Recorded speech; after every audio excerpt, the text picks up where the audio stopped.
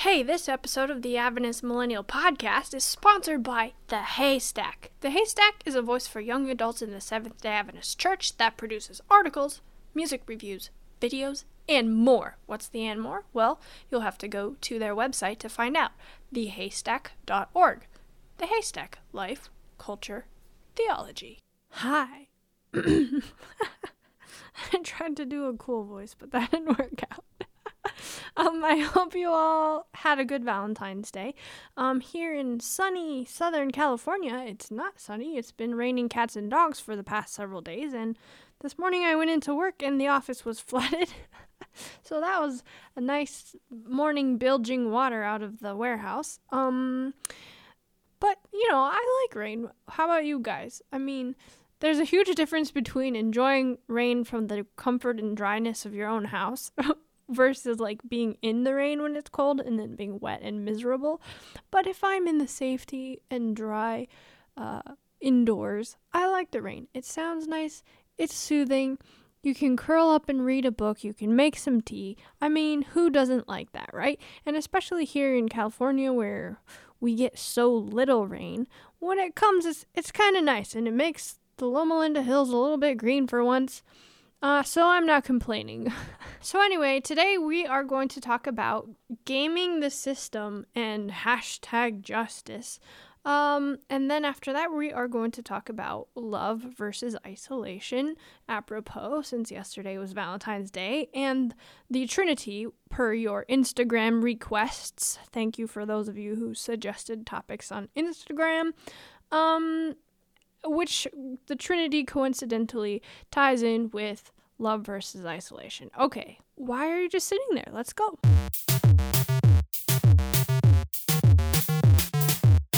Now, to start out, Jose, shout out Disruptive Adventism Podcast, posted a question on Facebook the other day, and he phrased it as whether sensible knavery is evil. Now, this is something that I've thought a lot about in my lifetime, and I've had many conversations about it with people, mostly my brother, but I've always called it just gaming the system versus, I've never heard it phrased as sensible knavery before, but sure, okay, either sensible knavery or gaming the system, whatever. So anyway, basically the idea is that if a system is rigged against you, the question is it wrong to game that system?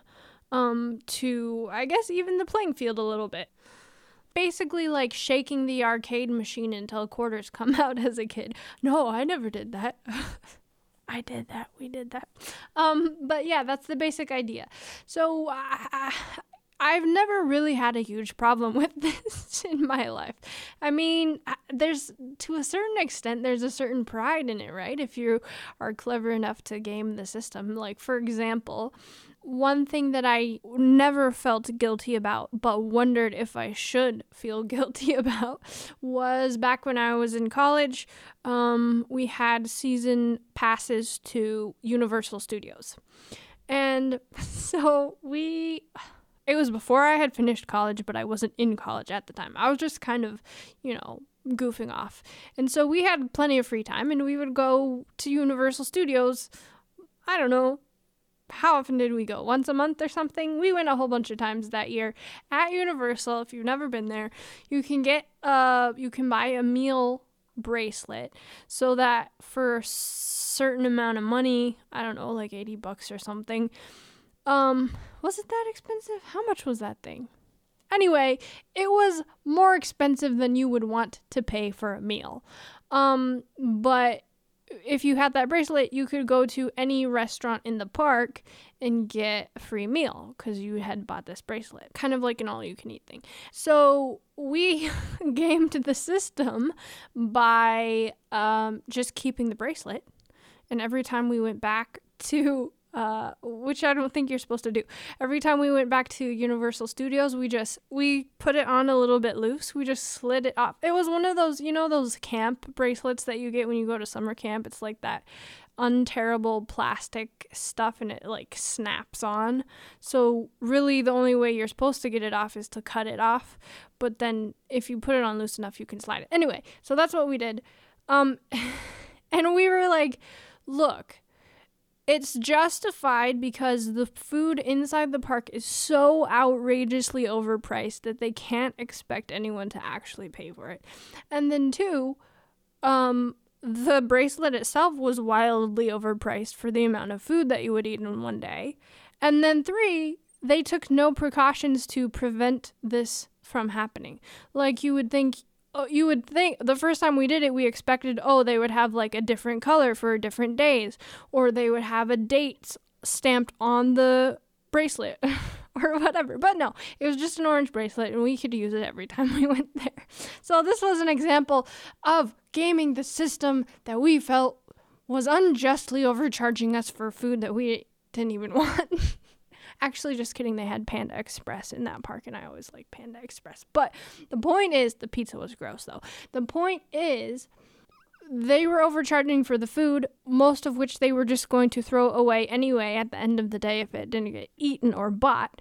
So what's the problem with us gaming the system and reusing our bracelet? And no, I never felt really guilty about that at the time, and then for many, many years I never did. But I did wonder, like, it's kind of the ethics of that question of whether gaming the system, the idea, the principle of it is wrong or bad.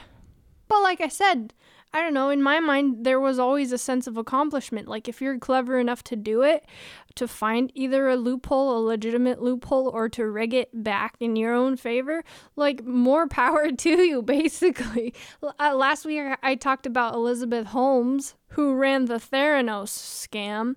After that episode, I was thinking about it. Apparently now she hasn't gone to prison. I don't know if she will, but supposedly she's like trying to work out her next enterprise.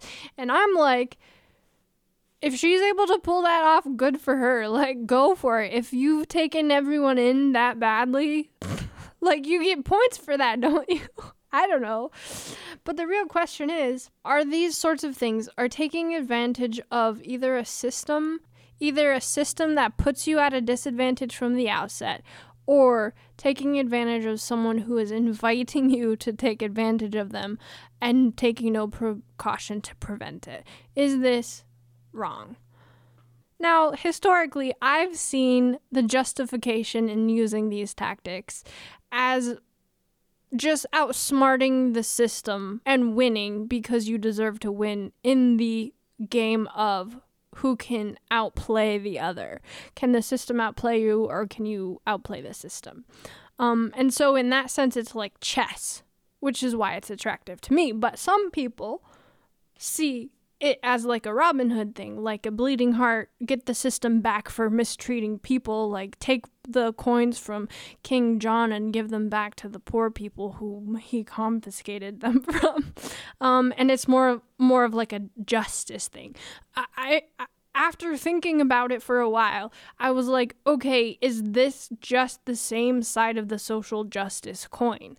Like, instead of gaming the system for the chess aspect of it, just rejiggering it the way you want it to rebalance for some kind of injustice that's happened. And when I realized that maybe those two were kind of a little bit similar, and probably it's no surprise to anyone listening that I'm not a huge fan of the idea of social justice, maybe because I don't really care too much about other people's plights. But when I realized that gaming the system and social justice may actually be two sides of the same coin, or even the same side of the same coin, I was like, oh, maybe I have some personal reflection to do. Because look, Jesus didn't do any of those things. He didn't go around trying to change the status quo. He didn't rejigger the system. He didn't even game the system. He just played within the system, even though the system was unjust, even though the system was unfair. And this is the concept of the great controversy. The whole idea of flipping the tables on a system that's treating you unjustly runs counter to the whole proposition of the great controversy. Okay, guys, listen, this is crazy. The whole idea of the great controversy is a question of whether God is rigging the system against us and if we need to overthrow that system. That was Satan's accusation. But God's response was never to say, okay, now that you've rigged the system against me by lying, I have to game you. He never said that. He just said, let the injustice be injustice and we'll see which way is a better way. So if you think of God's law or God's creation as the system, the whole idea of social justice, the whole idea of gaming the system from Satan's perspective is to say, hey, this is not fair. We didn't sign up for God's law. We don't really like it. We feel like it's actually constraining. It's actually a little bit oppressive. So therefore, we're not going to submit to it anymore, and we are going to turn the tables. That's the concept of the great controversy.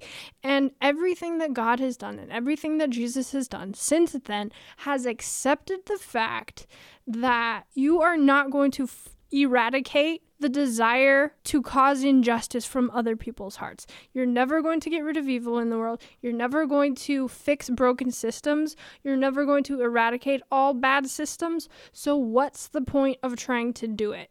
It's not an admirable thing to do. It's an exercise in futility, and furthermore, it's actually the tactic of Satan to say, I don't like the system, so I'm going to oppose it.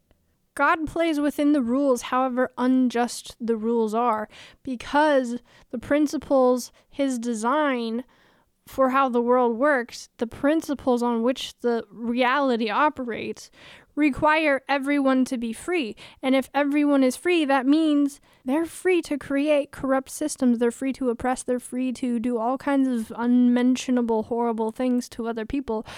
The point was never to stop that from happening. The point was to show why you shouldn't want to do that. Okay, so this is a topic that goes much, much deeper than this brief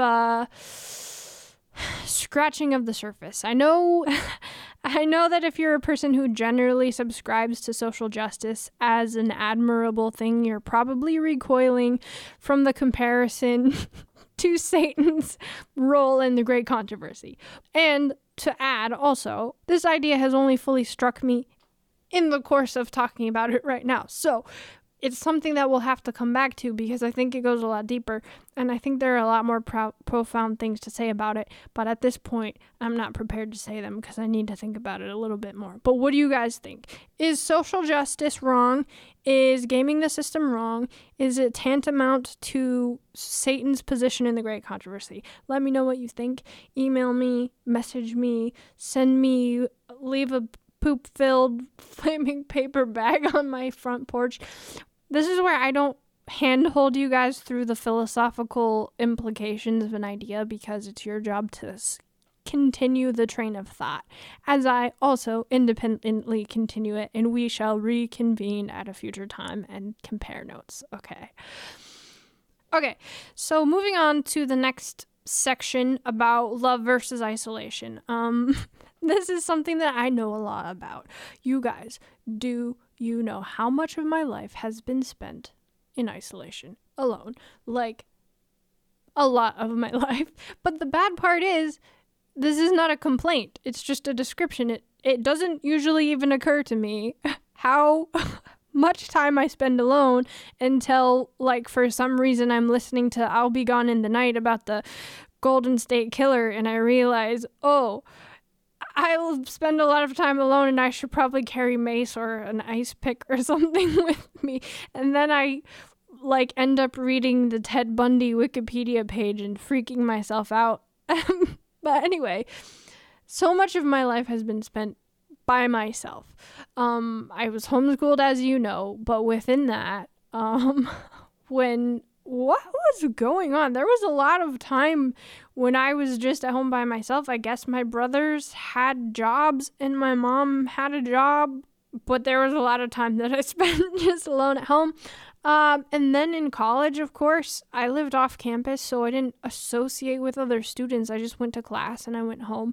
When I was in Ukraine, that was one of the most isolating years of my life. one of the hardest years of my life, but it wasn't hard because of the isolation. In fact, that was a little bit of a consolation. I was consoled by it. Yeah. And so now I live alone. I spend most on the weekends. I still find that I don't really particularly want to see any people, even though I don't really see any people during the week. I would not be surprised if legitimately more than half my life has been spent alone. So anyway, I don't really have a problem with this most of the time. It gives me plenty of time to think, and when I get around other people, I just feel irritated most of the time. I'm not sure if I've not put enough time into creating those relationships, or I'm actually like borderline a sociopath. I wondered this legitimately, because you know how people say things like, I just feel things really deeply. Yeah, that doesn't compute with me. I do not feel things deeply. You know how in movies, there's always like a scene where a psychopath is observing other people and then mimicking their behavior to come across as normal. I feel like that more often than I want to admit. Like, okay, I have this very vivid memory of dropping bombshells here. Of Christmas, I don't know, I must have been like 15 or 16, and I had been wanting really badly, this was like in the age of iPods, but I was never an Apple person, so I didn't want an actual iPod. I wanted a Dell, I don't know, what was it called? Like a Dell DJ or something. Anyway, it was basically Dell's version of an iPod, and I just wanted it so bad. And my parents got it for me for Christmas. And I have this very vivid memory of opening it and being like, forcing myself to go through the motions of like acting excited and acting really pleased and feeling that was unnatural to do. Even though, yes, I was very glad and I was very thankful. The reason I was doing that was because I wanted my parents to know that I was very glad and very thankful. But that was not a natural reaction. And I remember intentionally putting it on for their benefit because I knew that's what you're supposed to do. How is that bad? It's not that I don't care or that I mean, I don't know. Do I feel things? I'm not really sure, to be honest. It's not that I don't care. It's that a lot of times it doesn't occur to me to let other people know that I care. Because you know, the emotion is associated with, in a social situation, an outward demonstration of that emotion that gives cues to other people about how you're feeling, but I don't give a lot of those cues sometimes. Like, for example, I texted my cousin on Valentine's Day. Shout out if you're listening to this. She's probably not listening. Anyway, I was just asking for a recipe. And then she texted back like, Happy Valentine's Day. And I was like, oh yeah, that's a thing that people do. They acknowledge holidays and other people's emotional states and things like that. It's like, this stuff just doesn't even cross my mind. But anyway, my borderline sociopathy is not the point of this. That's not what we're talking about. Okay, so back to the point. You can't love in isolation. So you have to have another person to interact with because love is something that's going from you to someone else. And so thinking about the Trinity, this plays into it because we all know, if there's one thing Christians know or that Christians say, it's that God is love. But what does that mean? Like, let's say before time was established, when God was just God, living in infinity by himself, can he really be love if he's just by himself? Or did he only become love when there were other created beings to love? Well, the Trinity, of course, answers this question. And the first time I heard this explanation was from David Ashrick. He did several sermons about it. And it really clicked for me when he described it. And I've heard other people describe it since then, and I think this is a really good point. God is triune. God is three. Father, Son, and Holy Spirit, because in order to be love, he must be. Because like I said, I have great experience in the inability to love in isolation, so I should know if God was just by himself, who could he love? How could he be love? Okay, and it had to be 3. It couldn't be 1 or 2. It had to be 3, because in order for there to be complete selfless love, which is what God is, you have to constantly defer to the other 2. So if you just have 2 people, they can both be so enamored with what they're receiving from the other person that it can still be selfish. So when you have to defer to the third person, that creates the social dynamic to love outwardly and the requirement of selflessness. So it's not selfish love, it's not selfless isolation, which I don't know if that's a thing, but it's selfless love because you have at least 3 entities or 3 people who are constantly deferring to each other. And this is the model that I talked about in every episode of this podcast, in which harmony cannot exist unless everyone is being selfless. I think this is a really amazing and incredible explanation for why God is 3 persons. And it lends to the idea that Jesus really was showing the example of God's character when he refused to do anything selfishly on earth. And for us to not be able to transfer what he so painstakingly demonstrated on earth to who he was trying to demonstrate on behalf of, God, the rest of the Godhead, I think it's something that's very beautiful that we're horribly blind to most of the time. So the idea is that there are 3 people in the Godhead, and they all are infinite beings who live outside of time, who have the same power, the same character.